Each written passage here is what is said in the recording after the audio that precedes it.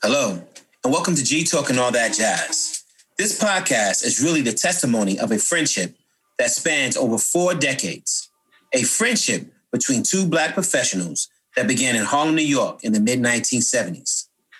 As young men, both learning from each other on how to navigate the sometimes formidable and unapologetic streets of Harlem, New York, both here and now, still standing with a wealth of transferable knowledge.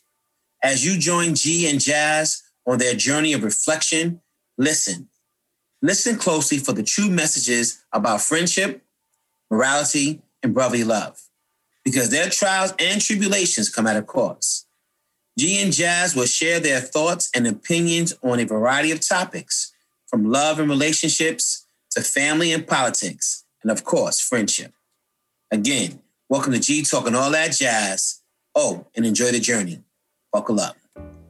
Jazz, what's going on, man? What's going on, Papa Doc? Listen, I'm feeling so very excited and inspired, man, by this new administration, man, that's going to take over in July, man. I just feel so pumped up. And I compare it to almost like Batman and the Joker, right? Really? So okay. Batman and the Joker are kind of like the same person, but completely opposites. Joker is evil for no reason at all. He's just an evil, corruptible, foul individual. And Batman is just good for no reason. He's a billionaire. He don't have to be good. He's just good for no reason. So we're coming out of an administration that was just up to no good. It was up to chaos. It was up to confusion. Being divisive, relegating and subjugating people of color, right? Just for no good reason. And statistics show, not only in the United States, but across the world, that terrorism increased, violent acts increased, hate crimes increased, right? And so now we're going to a new administration, almost like Batman, incorruptible. They tried to investigate Joe Biden, saying he was doing some foul things over in the Ukraine. No evidence. He's been a decent man for a very long time. Right. He has a track record as a vice president with probably one of the greatest presidents, President Obama, in modern day history. Right. Good, bad, or indifferent. And then look at the diversity of his cabinet. Yes, you see it. It's so many firsts. It's 11 firsts in terms of either being a person of color. He just put in charge for in Department of Interior a Native American. He has a Black man running the EPA. Boot Buttigieg is an openly gay white man who's going to run the Department of Transportation. Yes. So did you see the representation and the diversity and the diversity means... Yes, it's reflective of our country as it is. Not only that, G, so it's diversity in thoughts, right? Attitudes, opinions, and everything that shows organizations that are diverse create synergy. They go to the next level, higher levels. This is all proven. Organizational stuff. And look at it. And also don't forget that we got Kamala Harris as our new vice president. And I failed to say that. You're absolutely right. Look at these first. I feel so inspired, man, about what's about to happen. And I connect a lot of this to it was a CEO for Wells Fargo. I'm not even going to give the dignity of his name, but what he said was that there were not enough qualified CEOs. Yeah. So they could not meet the candidates. Qualified candidates, right. Candidates. Yeah. And now you look at all these people of color who are running the most powerful organization, the United States government in the world. So you are a liar, my friend. Yes. So I'm feeling really good, G. That's my thought. Good. And also, too, man, don't forget, we had a hard 2020 year as well. Besides that guy that's leaving out of office, man, with this worldwide pandemic, now in 2021, man, we're going to get the first taste of our vaccine, which brings us to our show today. Okay. So we got a great show planned for today. We're calling it, The Cure. To have a great discussion about the cure, and I would like to before I introduce our guest and read his bio.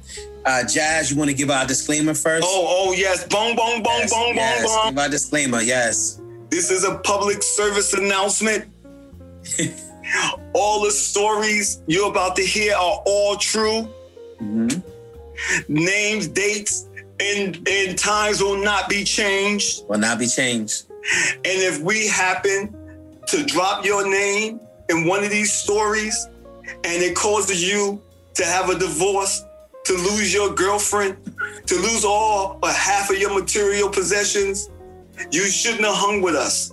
And we are sorry, but we are Beyonce sorry. Sorry, not sorry. All right, well, I have the pleasure today of introducing our guest on our podcast today, Dr. Marvin Luther Crawford, had been dubbed the preaching physician, a title very much reflective of his role as a pastor, professor, and physician. Doctors Henry and Ella Mitchell, renowned homiletics professors, described him as a rustic scholar with an excellent narrative gift. Dr. Crawford is in his 17th year as senior pastor at First St. Paul AME Church of Lithonia, Georgia. He graduated magna cum laude from Albany State University and pursued his medical training at the University of Iowa College of Medicine, while also preparing for ordination in the African Methodist Episcopal Church. He completed residency program in internal medicine at the Medical College of Georgia and received his DIV with honors with the Interdenominational Theological Center. Dr. Crawford has centered his spiritual energies into encouraging the greatest of these to help and the least of these to hope. And all these pastorates, food banks, educational assistance, healthcare education, economic empowerment, youth development, substance abuse intervention, housing and crime prevention, and have been the central point of his ministry. Presently, he is leading his congregation of 500 parishioners to collaborate with the church outreach to assist a local school in providing tutoring, paper, pencils, medicine, and rental assistance to children at risk. Dr. Crawford has also received several awards, including Morehouse School of Medicine Internal Medicine Teacher of the Year, 8 times in a 29-year career, 6 times the Overall Teacher of the Year, the Dean's Faculty of the Year Award, Outstanding Leadership Award in 2011, the Clark's Preaching Award of ITC, Turner Seminar of ITC Alumnus of the Year, 2008, the Leonard Tao Humanism in Medicine Award 2014, and the John Templeton Foundation Award for his spirituality and medicine curriculum endeavors. He has been invited to speak on multiple occasions across the nation, including preaching with power of the Philadelphia Lutheran Seminary. Dr. Crawford is noted for his ability to incorporate spirituality into patient care and is one of the nation's authentic experts in this area. He is noted for helping to develop the Morehouse School of Medicine curriculum on spirituality and medicine, which has one of the first programs in the nation with a media release in over 400 newspapers and other sources. He is the author and founder of the By These Healing Hands ceremony for graduating medical students that celebrates community service and charitable giving and compassionate caring. Ladies and gentlemen, let me introduce you to Dr. Crawford, our today's guest. And Dr. the crowd goes, wow. Yes. Dr. Crawford, it is such a great to have you here on our podcast today. And we want to kind of like jump right into things. This podcast is about the discussion regarding the vaccination of the coronavirus, AKA COVID-19. So my first question to you, I just want to come right out the gate and ask, can you please explain to our listeners in layman terms how does a vaccine for a virus get made? What is the process behind that? Yeah. The whole premise behind the whole thing is that, Gary, we're trying to make something that looks like the vaccine, the virus, to be introduced to the body. And once you do it, the body naturally responds by making antibodies to the antigen, we say, or the virus. So what you're doing is, and the simplest way that we probably know about it, see, vaccinations were vaccinations before we call them vaccinations. One of the things that we know about vaccinations is that among Afro-American folks, for sure.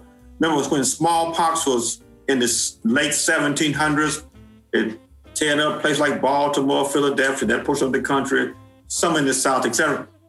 But, and they said that was among the slaves, they were not getting smallpox. You said, why in the world would they not get smallpox? Well, they had a practice they brought from Africa over, where they would take a person who had smallpox and they would take that area and they would cut into it and get the blood, and they would inoculate it by cutting the other person and put that blood in that. And that was the form of the first vaccination, and probably where we got the ideas from. So vaccinations not foreign to us who are African descent. And the other one, the similar thing they used to do, remember when one child got the measles and the mumps, etc., put everybody in the room, and everybody got vaccinated. It was a natural vaccination process. But these are a little bit more complex, but the same principle. You're introducing the actual virus by way of something that looks just like the virus itself, or a similar virus, into the body, and the body responds. The new way they're doing it is they're fancy because you got to do a lot of folks got to make it so you can pass it around and as I say, make a little money off it too. But so let's be honest about it. But all we're doing is passing along the actual virus directly or by a form that will make the virus. Now that Moderna and Pfizer virus that's coming out, they call it messenger RNA virus. Messenger RNA, it carries into the nucleus of a cell, into the cytochrome of a cell, the message and tell that cell to make something, it'll be a protein, to make this or make that. It's the messenger. The body needs this, go make it. So that virus, that vaccine, what it does, it carries, you call it messenger RNA vaccine. It is programmed that you give the messenger RNA and it goes to the cell and it will tell the cells that, look, make this protein. And the protein that is making, though, is the spikes on top of the coronavirus. So we figure out a way. So go to the cell, tell the cell to make that. And when the body sees that spike protein, the body responds. It made it itself, but it responds by making antibodies to it. And it's those antibodies that fights off the virus. And so that's the popular one that we see at the Pfizer and Moderna. That's what they're doing. Messenger RNA is new in terms of using the human population, but it's old in terms of process, as Lynn mentioned earlier. The process, by probably 1980s, that was a young woman out of Hungary, really, who probably first pushed that and got beat up and beat down by back and forward. But eventually, he got to other scientists and they kind of made the process and say, yes, this does make good sense and can be used in human diseases. That's one method and the one that we're using now. So those vaccines we have now called messenger RNA vaccines. Again, they tell the body to make the spikes that you see on top of the coronavirus. The body makes the spikes, and when the body sees the spikes, the body turns around and make an antibody to it. And the antibodies will float around that give you immunity, vaccinate you from having the coronavirus. The other methods they use is what we call, you don't tell the body to make the antigen or the body to make something similar to the virus. You actually give the virus itself in what we call a form that is inactive. We call it a defective form. And in the defective form, you introduce the virus, it goes into the body, but it's inactive, and it will not cause the disease. You might get some fever and chills, et cetera, but it does not cause the actual disease. That is one form of it. The other one, and that is when you almost you take the virus itself. It looks very similar to the virus, or a virus very similar to it, and you introduce that virus over into it, and that's the other kind of methodology. And those, they call them vectors. One of them, the other one they call some other names, but that's the whole concept. So again, now they make it very simple to everybody. So the goal in making a vaccine is to introduce a form or a virus to the body. All bacteria are coming from bacteria vaccines too, to the body that is inactive, and the body responds by making antibodies. Messenger RNA, though, a little bit more complex, a little bit more, even probably safer because you don't have the actual virus at all.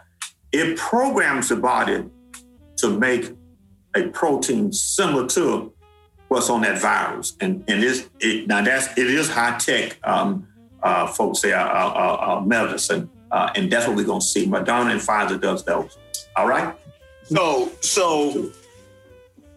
what's being reported from the early data and from the clinical trials is that both these vaccines, the Pfizer vaccine and also Moderna, the ones that have been approved, and Pfizer's is being rolled out already. Moderna should be rolled out in the next few days, probably. Mm-hmm.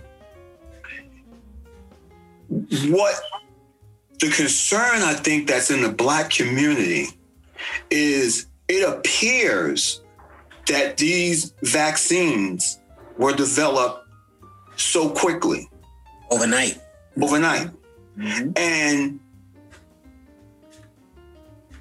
because there's a high level of distrust, not only in the government, but in healthcare, Black folks are very hesitant. There are huge reservations. And a lot of it also is some of our own culture and how we respond to historical trauma. Our community is scared of this virus.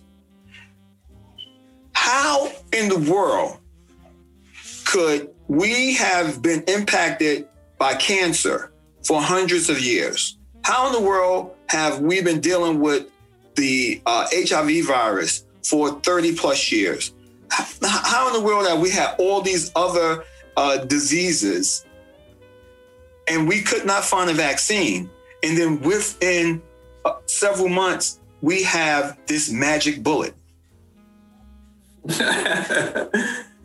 Let me dissect your question down. Now, the first part about the issue of distrust among us as African Americans, I feel it, I know it, and folks say from a historical standpoint, it is a legitimate concern and should not be thrown out of the door. And I think when we're going to deal with African Americans and other groups that have been victims of that discriminatory piece based off race, ethnicity, basically talking about brown people, American Indians, and Black folk. I will put gender in there, but I'm gonna leave it right there. I just thought because those are the bigger groups that we can trace and say yes, based off this. So there's a distrust there, and you probably need to get rid of distrust, but you have to sell the piece though, the benefits of it, in spite of the distrust. I'm African American too, but I know eventually I probably need to get the virus, to get the vaccine. And the reason why, because I'm going to serve African Americans. I could be the vector to spread it to them if I do not, or if I'm serving them and I become ill, let's say a lot of us became ill, we have less folk to provide the care that they would need in order even to say, well, we'll stop giving the vaccine here. That's so there'll be some pluses and minuses to it. So you're absolutely right. I cannot argue that point. And one of the things that they did bring up, and it's a social plus or minus, that African-American woman participated in making this vaccine, the Pfizer vaccine, the BioNTech vaccine, Dr. Kizzy. May I call her that? I can't recall her last name exactly. who's out of South Carolina, she North Carolina. It is pieces that they can add on to it to help out, but you won't really get rid of 100%. They're going to be cautioned all the time among African Americans, and rightfully so. It's justifiable based off the past. But we have to come to some point. But at some point, we'll be more comfortable with it. And I wouldn't rush nobody to jump into it if they're not comfortable. Now, the other part of the question you raised to me is about the issue we move quickly to develop a vaccine to this virus. And I know why we move quickly, though, because if you follow the stats and what would happen, let's say we didn't develop a vaccine and you and I meet together this time next year, we probably talking about in somewhere close round to 4 or 5 million deaths, if not more. I mean, folks dying. Now, then you cannot calculate probably what are the deleterious effects that will be long term. Because the virus, once it leaves, remember, unfortunately, it doesn't always leave everybody back to their usual state of health. It goes from mental illnesses to some as severe as transverse myelitis, where a person cannot move their arms or legs. So you got to move fast because you can devastate a population if you did not bring it close to that virus. The virus in 1918, it was 1918, 1919, probably 1924 went away. So we know it can go 2 or 3 years, so it can be quite devastating. We don't want to wait that long. Now, the other ones, cancers, the HIV, et cetera, the cancers are one thing because it's more than one. They're everywhere. And there are some cancers that you have some vectors similar to that. They ain't vaccines that probably can play some role in treating. Because cancer does not quite work as like a virus does. It's a whole different kind of pathophysiology behind cancer as opposed to viruses. And there are different pathophysiology behind different kinds of cancers.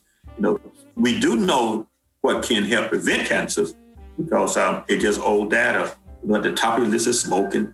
At the top of the list, increased fat intake, decreased exercise, family history, etc. So that's what other factors that play a role in us help with cancers. We probably could bring cancers almost to a nil or low point, even in African-American populations, if we just could get the stuff into place to do the screening, to do the proper testing, etc. So they kind of live it differently, and just a little bit. You won't be able to get a vaccine for cancers. Now, for HIV disease, there have been efforts at that.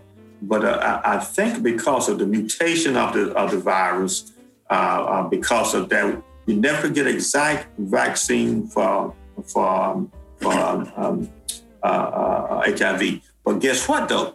With this messenger RNA talk, they might be able to push it forward now, because messenger RNA has been pushed out the door for years.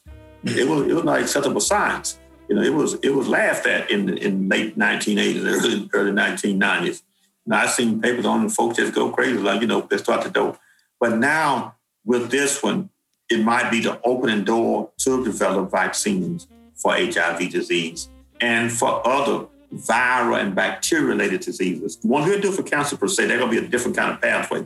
Because now, the good thing about cancers now, with this tailored therapy and based off this creating these replicating these exact cell of a person, you can develop antibodies that specific for cancers, and it's part of some of that genetic and immunotherapy that we talk about now.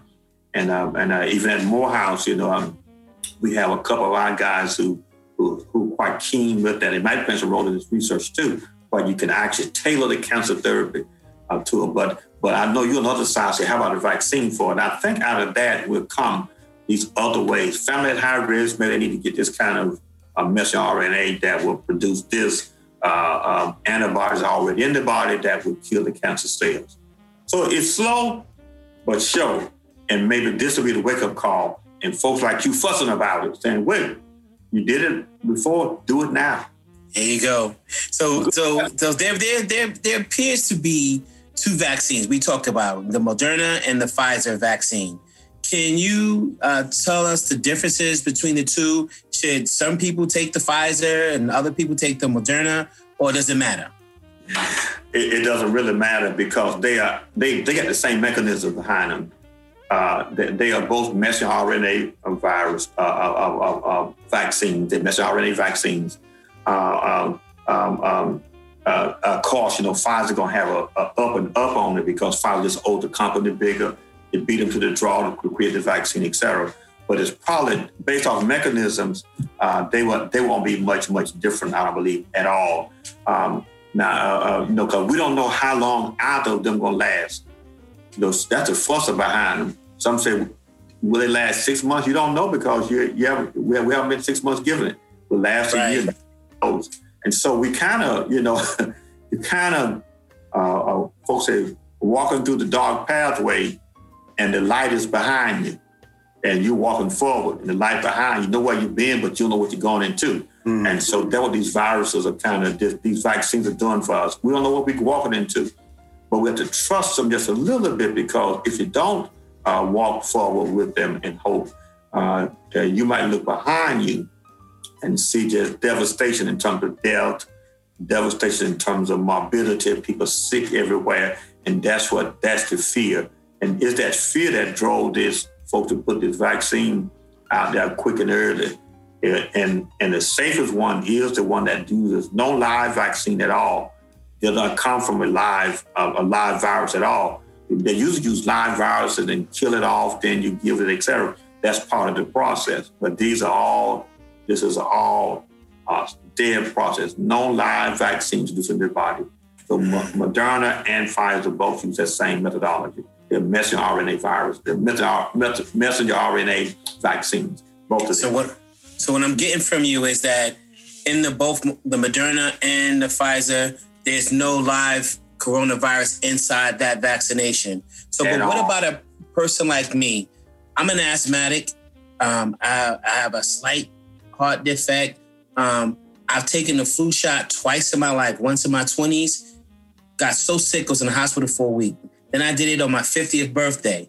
Got so sick, was hospitalized again for another week in the hospital from this vaccination. So what about people like myself who are asthmatic, people who have had cancer, and their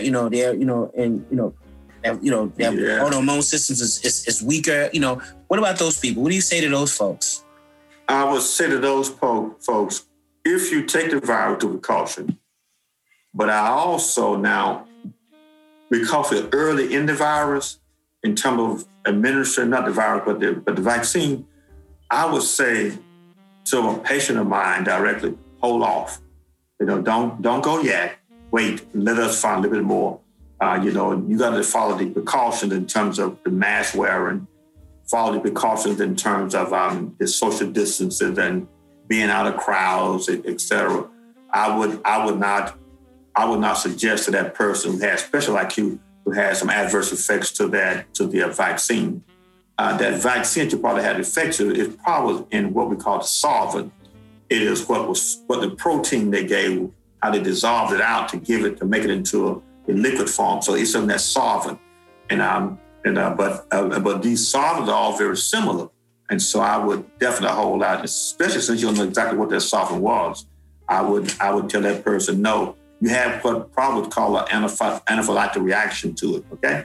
That's why you have to go to hospitalization, et cetera. So it is very severe.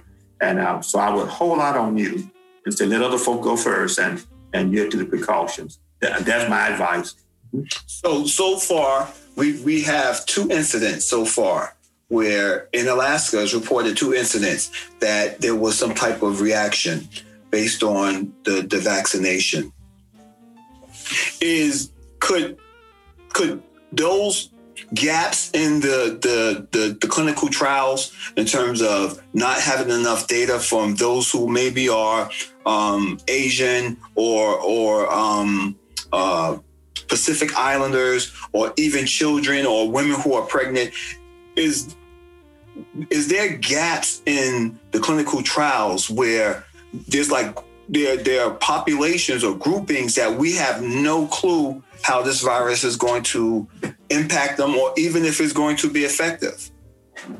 You're absolutely right, Linwood, because we're so early in on the front side of it. We got a lot of gaps out there, and you name a lot of them, pregnant women, children, even the folks that we've tested so far. I think the youngest was 18 years old. Mm-hmm. They range by 18 to 55. We got some folks on the other side of the numbers, okay? But you're absolutely right. And because we are in the middle of it, but you can only find it, though, when you get the folks who have those conditions to take that virus, to take that vaccine, or have had the virus, and you got some data from it. So we real early in this data. Remember now, you put that term out there, and you were absolutely right. We rushed in about six. If we use March, we're about 9 months down. Mm-hmm. If you use January, we're about 12 months down. But the true stuff probably April. So you're probably talking about being about 7-8 months down into the whole thing. And the vaccine stuff in June, July, August, it hit the scene. You're about 3 or 4 months down. So we about 3 or 4 months into the vaccine part of it. And you're right, the data is still to be collected. We don't know for sure, and I'll tell folks, even when I talk with doctors and other folks and my students, stop making it absolute. We don't know yet. And there are questions out there, and let the folks raise the question out of the questions drives to what the research should be.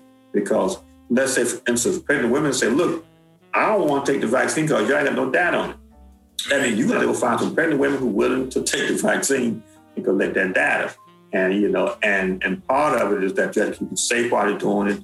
And so that's what we are. You're absolutely right. Even among African Americans, we ain't got no specific data. We ain't got specific data really, you won't be honest with you, among even white Americans either. They got a few here and there. I'm told on the Pfizer studies that were 30,000 people participating, 15,000 were placebo. That is the group that did not receive the actual vaccine. 15,000 did receive the vaccine. So you got 15,000 did, 15,000 didn't.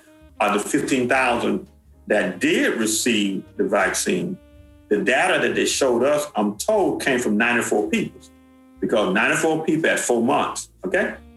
So 94 people at the 4th month, they followed and they put the data, and they were the folks who had the vaccine, and reported, quote, did they have did they get the virus?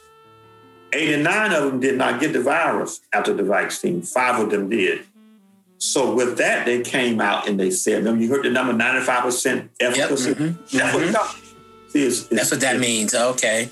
It's 89 plus 5, give you 94. Okay. Mm. So 89 out of 94 is 95%. Mm. That's where that data comes from. And they said, well, it was 100% on folks who had the virus sick and you gave the vaccine. Now, that's very confounding, because you say, wait a minute now, but were they on other stuff? Were they on the plasma? Were they on the remdesivir? Did you give them the cocktail that the president received, which was actually the IgM, IgA antibodies? So really that's very confusing. All of it is, so that's what I say. Now they put the data out there to make folks like in the public to say, oh, this is a wonderful drug. Behind the scenes, say, how in the world do you know wonderful drug? And not only that, let me tell you another thing they didn't tell you.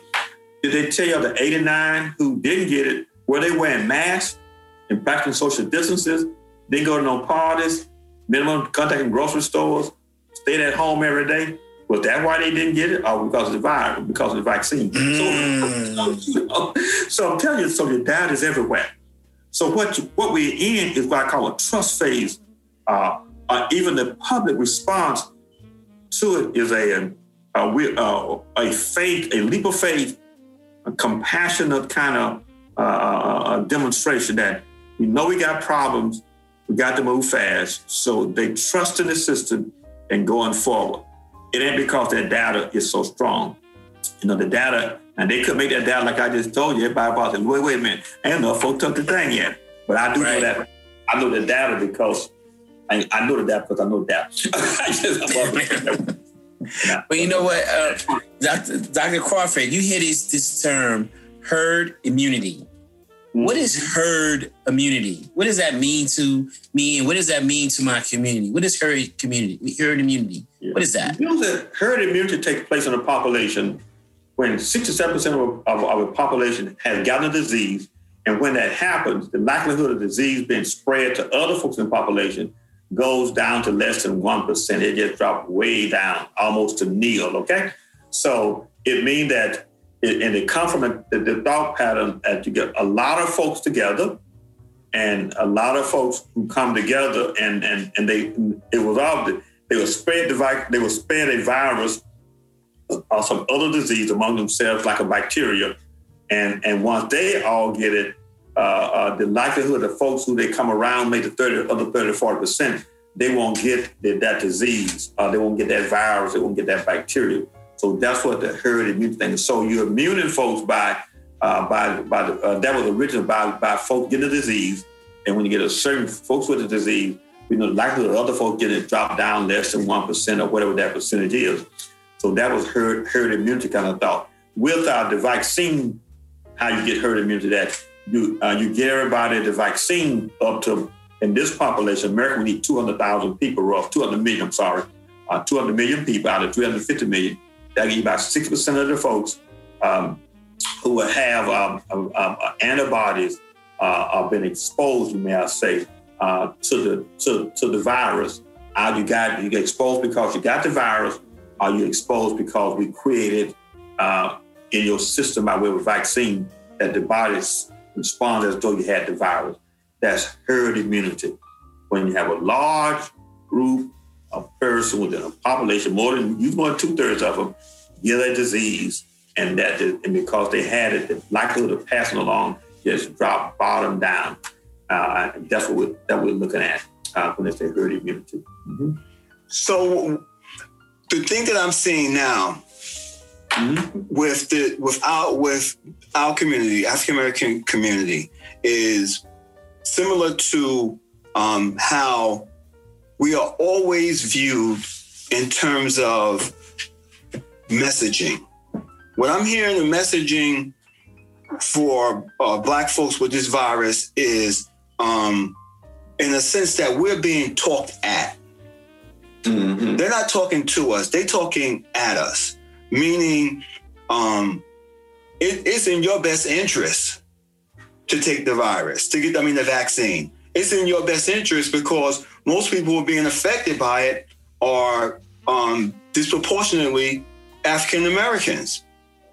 But what they're not taking into account is that this is how the language and the narrative historically has always been. It's that we are being talked at.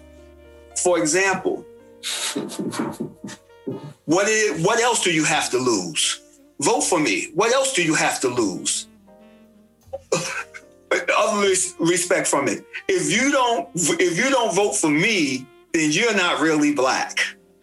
Right. We hear this messaging all the time. And now the messaging is like, this is you know what? This is in your best interest. And if you don't do this, then you're not doing things that's going to be beneficial to everyone. So don't think, just listen and do what I say. And so we are being talked at. And I think that creates an even greater barrier. How can we? And I think that is really past trust, G. I think it's baked into us being traumatized for hundreds of years. Yes. You want me to trust science. Okay, so let me tell you what science did to me. Science cut me up. Science experimented on me. Science gave me diseases, or watched me have a disease and didn't treat it, just to see just to see the pathology of the disease. You cut my women up to experiment them on techniques for OBGYN purposes. This is what you have done to my people, my race, since we've been in these Americas, these North Americas. And you are talking at us. How can we change that? Because we are all rational human beings. I understand why I'm a pro-vaxxer. G understands why he's not an anti-vaxxer, but he's cautious. And you are a medical doctor. Everything about medicine is evidence-based, but you're still a human being too. So how can we talk to our community, not at them, but talk to them so that they can make up their own mind, but an informed decision, understanding that the trauma is real? Yeah, you're right. The approach to Black America has always been to us. Let me make it very plain. I'm part of us. I'm very much part of the us. Has always been to come to us, almost in a sense, never recognizing our trauma. They want us to forget about the past and talk about now and run forward. So it left for us when they come, say, no. Let's talk about this first. This is the experience that we come from, because it does shape now. Whether you say it still shapes now. Whether you recognize it still shapes now. So that past shapes the now. So we have to be cautious on that and bring it up and let people express that piece. Then, being informed, we have to give right data. We have to give information that's right. Sometimes information is not right, and they push down your throat, as you mentioned, the benefits. If you don't, you won't get this, you won't get that. Which is ridiculous. Sometimes, because that's talking down to us. It's almost a paternalistic kind of approach to what happened with Black folk. If y'all don't, even like, for instance, I give you a good example about participating in research. If y'all don't participate, they don't have no data on us. I always say, well, yes, they are. They already got it. Because they got that data already. Stop it. They lie. That they want to participate so it can make it, so they legitimize what they got improperly. But medical apartheid has been real in our country. It ain't no. And let me make it very plain. It is not a distant past that go back to slavery up to now, but it's now. Let me give you a good example. If you want to see American apartheid taking place, you trace what happened across the nation to poor people, and of course, majority of that poor happen to be brown and Black people, Black folks like us, Afro-Americans and Africans. You would go in with COVID, and they would tell you, go back home and call us when you stop, when your breathing gets bad. Go back home, call us when the fever gets so bad, and come back in then. You say, wait a minute, I'm sick as a dog now. So I got to go back home, get sick, come back. When I come back, we put me in the hospital, put me in ICU, put me on the ventilator. Don't know what's going to happen to me. I die, 50% chance of dying, and boom, down dead. And that's what happened in the southern portion of Georgia, happened around Washington, D.C., that would happen around New York City. Let's be honest with you. That would happen around L.A., that would happen over that in Yonkers, Texas, and you go across the nation and you pull those pockets out because it was denial of care and it was a delay of care. Nothing but modern day apartheid. Yes, we have to be honest about the conversation, while at the same time saying it can be benefit, but are you gonna be fair about us? And that's what I think this whole year has done to all of us. Is waking us up again. And waking up that African American who swear by God's heaven that we done made it. We done made what? The African American who's saying that it's them. That is the them they talk about, Black folks who they feel didn't try. They didn't take opportunities. I see that from those who are international sometimes who come to our country. They don't try. I'm going, what you mean they don't try? You ain't never walked in their shoes. You ain't never slept on the streets of New York City. You ain't never been called nigger. You ain't never had your house burnt down. You ain't never gone to the hospital and they put you in the end of the line until you go back home to the next day. You ain't never been shot. What you talking about? They ain't never choked you to death in the streets. They ain't never shot you and just in broad daylight and smile on their face and smirking. What you talking about? You don't know what you're talking about. You cannot define the experience. African Americans must define the experience of African Americans, and other folk can join in. And when we tell them to hush, hush, we don't need we don't need your opinion, because we're gonna drive the whole thing anyway. Every right in this country that people across the world experience, it didn't come because they came in and made it happen. It happened because African Americans raised more hell than hell could be raised to make it happen. Mm-hmm. And we're still doing it. We are the one that pushed the issue. We are the one that gonna make it happen. We're that generation. So that we're seeing now. So I think we're at a turning point that we're sick of it. And I hear it from you, Lynn. I hear it from you, Gary. I hear it from myself. I'm sick of it. Don't come with this la push this down my throat. If you don't do it, y'all sick and y'all ain't gonna have. Well, if that is the case, then come with all the data. Be honest about it. Tell me then, well, if you take the vaccine and you get transverse myelitis, we're gonna come behind you and we're gonna make sure you're taken care of. If you tell me that if you take this vaccine and look 3 months from now and you can't work and you got a family, we're gonna come and give you some money for your family. Now that right can help us out. That's how you can help it. Don't be talking about this stuff. You got to have something in line to help me when I'm down. And that's what should be the force and the power we put on the government. Even anybody that takes it, say, look, the government had to step in. You got to disable them some kind of way, make sure that they can survive. Because I don't think it's going to kill anybody. I don't think that's going to happen, Lynn and Gary, at all. And I don't think nobody's going to die from it. If it is, it's way down. What's going to happen is you might have the complications that you might not be able to see now. And Black folk want to be able to say, if it happens, will you identify? If it happens, will you help me? That's what I think in my mind. So if you give me the vaccine, I'm gonna ask the school ambassador. I want to take the vaccine. If I fall weak tomorrow, heck, I'm old, but I ain't old enough to retire. Right. I plan to be around here 20 more years working. What you gonna help me out with? And that's the question on the floor. How do you help us? And I think you come with that kind of honesty with us. We'll respond better. We'll love it better. We embrace it better.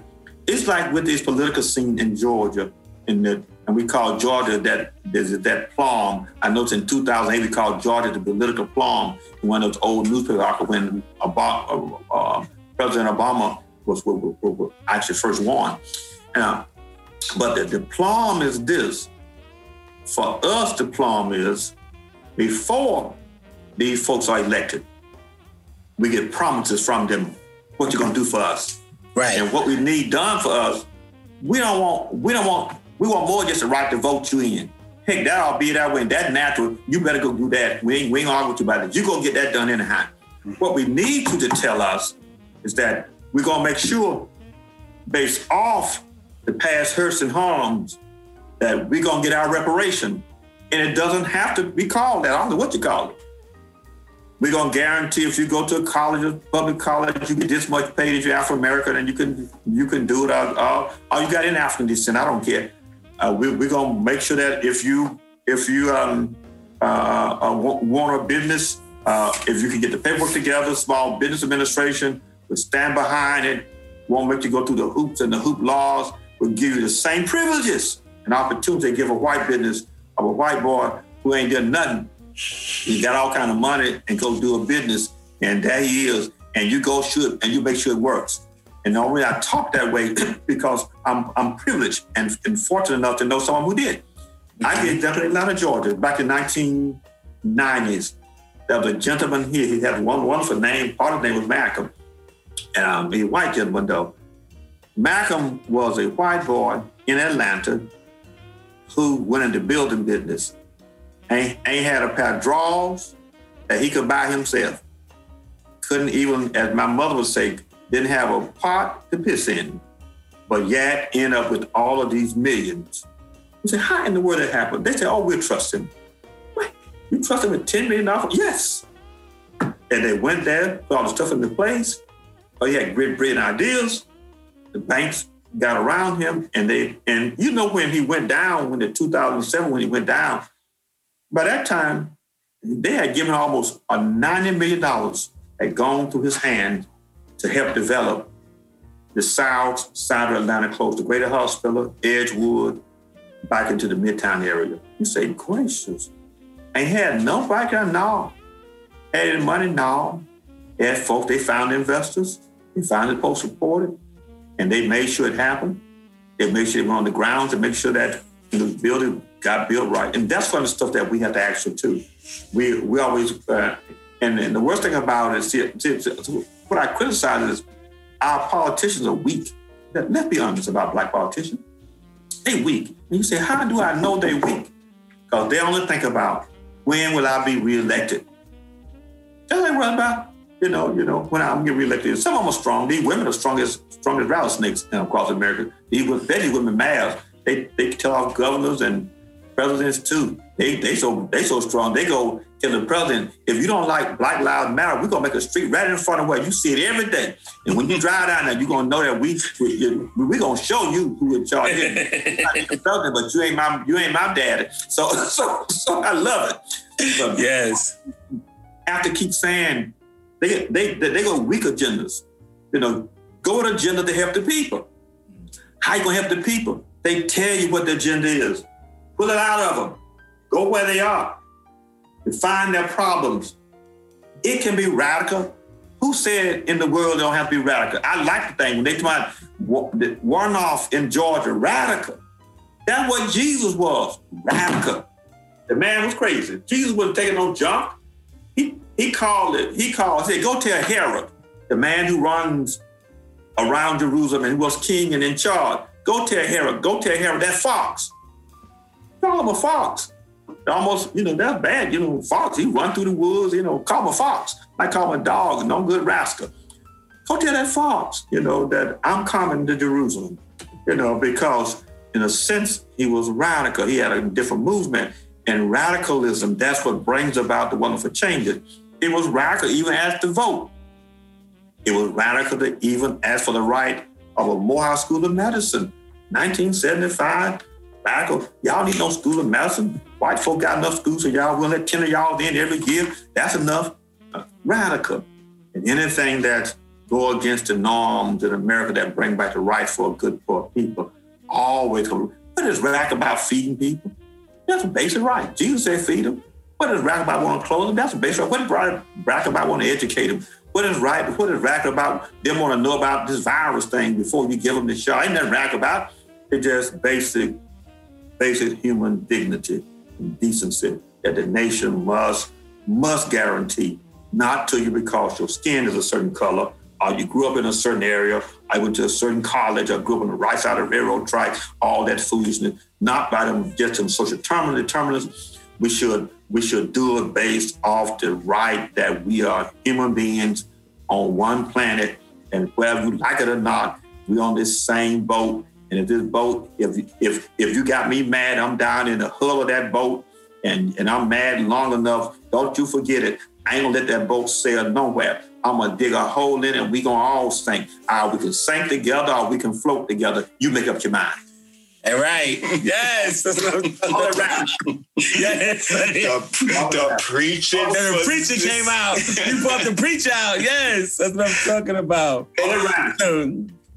Excellent. So Dr. Crawford, on behalf of G Talk and all that jazz, man, we want to thank you so much for enlightening us, regarding this vaccination. And let's say, are you writing any books? Are you, any what are you doing? Tell us, if some people want to get to know you or find out more about you, or any kind of research you're doing, or your church, your church, about your church, tell us how people can find your church and how they can, support you. Now, church we do air on every week. It's the First St. Paul AME Church on YouTube, First St. Paul AME. You can find us there airing on Sunday morning at 10, and we keep it called to keep all our sermons and our other stuff on there. And our Bible stuff done on Wednesday night at 7 o'clock on the same avenue. We do a Facebook piece. We kind of cut that back some because folks interfered and making crazy threats and stuff. So we cut it back a little bit. So we have to be careful on that one right now. But our other piece, our Facebook page, it will be back up. So it'll be First St. Paul, .org, that Facebook page that we got going. And so those are the pieces out there. Now, on the writing side, I'm glad you mentioned that too. I got to sit down and do some writing. I got stuff got everywhere. It's just a matter of putting it together. You know, I got tons of stuff written. It's already written. I need to organize it because usually on my weekly pieces, for sermonic pieces, I go and write them. The reason why I write because I always say that the human mind, when it goes to creativity, if you don't put it on paper nowhere, you might say it one time and you forget it for a lifetime. But you put it on paper, you remember it for a lifetime. So that's an important piece. And being around folks like Lynn, too, you know, I noticed the first thing that struck me out with him was his social consciousness, as he was telling our students about their interpersonal skills that he kind of oriented our students on. But it stand out, and they might understand from where he come, but I know where that would come from because he experienced that the other side that's very important for us, you know, because part of our future lies in how we treat each other, you know, and that's so important. You know, how you going to treat black man? Are you going to side with Trump and others and beat us down? Are you going to side always with those at the bottom and try to bring them up? And I don't say side with them when they're wrong. You correct them when they're wrong, you know. And if they stay wrong, depart from them. Throw them out of the bag and move on. But as a whole, they're not. They just don't know. Ignorance is bliss. And ignorance is everywhere. Our folk can be ignorant in a minute. White folk can be ignorant in a minute. White House is ignorant. So ain't nothing to talk about. Ain't nothing to be bad about. White House, the whole White House is ignorant. So what? I'm like, y'all, you can't talk about black folks being ignorant. The whole White House is ignorant. They say the most ignorant thing. Think of the most powerful man in the world, can tweet the most ignorant things that even the man on the street drunk ain't in the right mind and say, why he treated that? Because, you know, so we can't call nobody nowhere in America. The whole country ignorant, as far as I'm concerned, then, you know, we at our worst, as you all mentioned. So we got a while to go, you know. Yes, sir. So I know you all already. I know who you are already. You know, I can see a black man anywhere. If you're honest, if he's from America, I know him already. Yeah, if he's honest with himself, now he can lie. Like, he went to certain schools or got certain money. Like, yeah, you deny who you are, but we ain't. Because at the end of the day, we're going to need each other to do it. And that's why I do like our Canada and Georgia, too, because I think that brother is a brother, you know. See, he know what the hurt is. And y'all, they talking about open the prisons up and let their children go. His brother was in prison improperly and inappropriately and illegally for something he did not do for about 30 years, I believe. That's a hurt in a family. His daddy died with a son in prison who shouldn't have been in prison. His mother, you know, living with that hurt and that harm. He had 11 siblings, you know. He's the youngest of those siblings, I'm told, if I'm getting it right. But he's seen that hurt. And they ain't radical, that just make common sense. Why you want a black man in jail? He ain't done nothing wrong. You know, so that's the kind of stuff that we have. And I hope this vaccine come to the forefront. Yes, and sir. I hope there's some left for us to get. We need both of y'all. We need a pro and anti. You don't need everybody on the same page. Mm-hmm. If you're on the same page, you'll make an error. You need some pro and cons in every room. You need somebody saying, hell no. You need somebody saying, hell yes. Yes, sir. You got that right here with me and Jazz. Yeah. And we will absolutely be on that page. Yes, sir. That's important. And folks like me got to get in the middle and get the right data to throw at and let you all from another biased standpoint, the opposite, they throw this stuff out until we hear the truth come.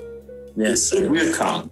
You have to tarry for truth to come. It's like what happened when Jesus said he sent the Holy Spirit. He could have sent it on day one. Boom. Shouting, running, talking about they speaking in tongues. 50 days. He set them up there. 50 days. You can imagine that 50 days, 50 folks together, 50 days, back and forth. You all get sick of each other in 50 days. I'm sick of him. I'm sick of him now. Right now, I'm sick of him. You know, but another part of population I do get concerned about that we're gonna let slip though is that homeless group they're gonna let slip through that crack. gonna let slip through that crack, that crew that's addicted.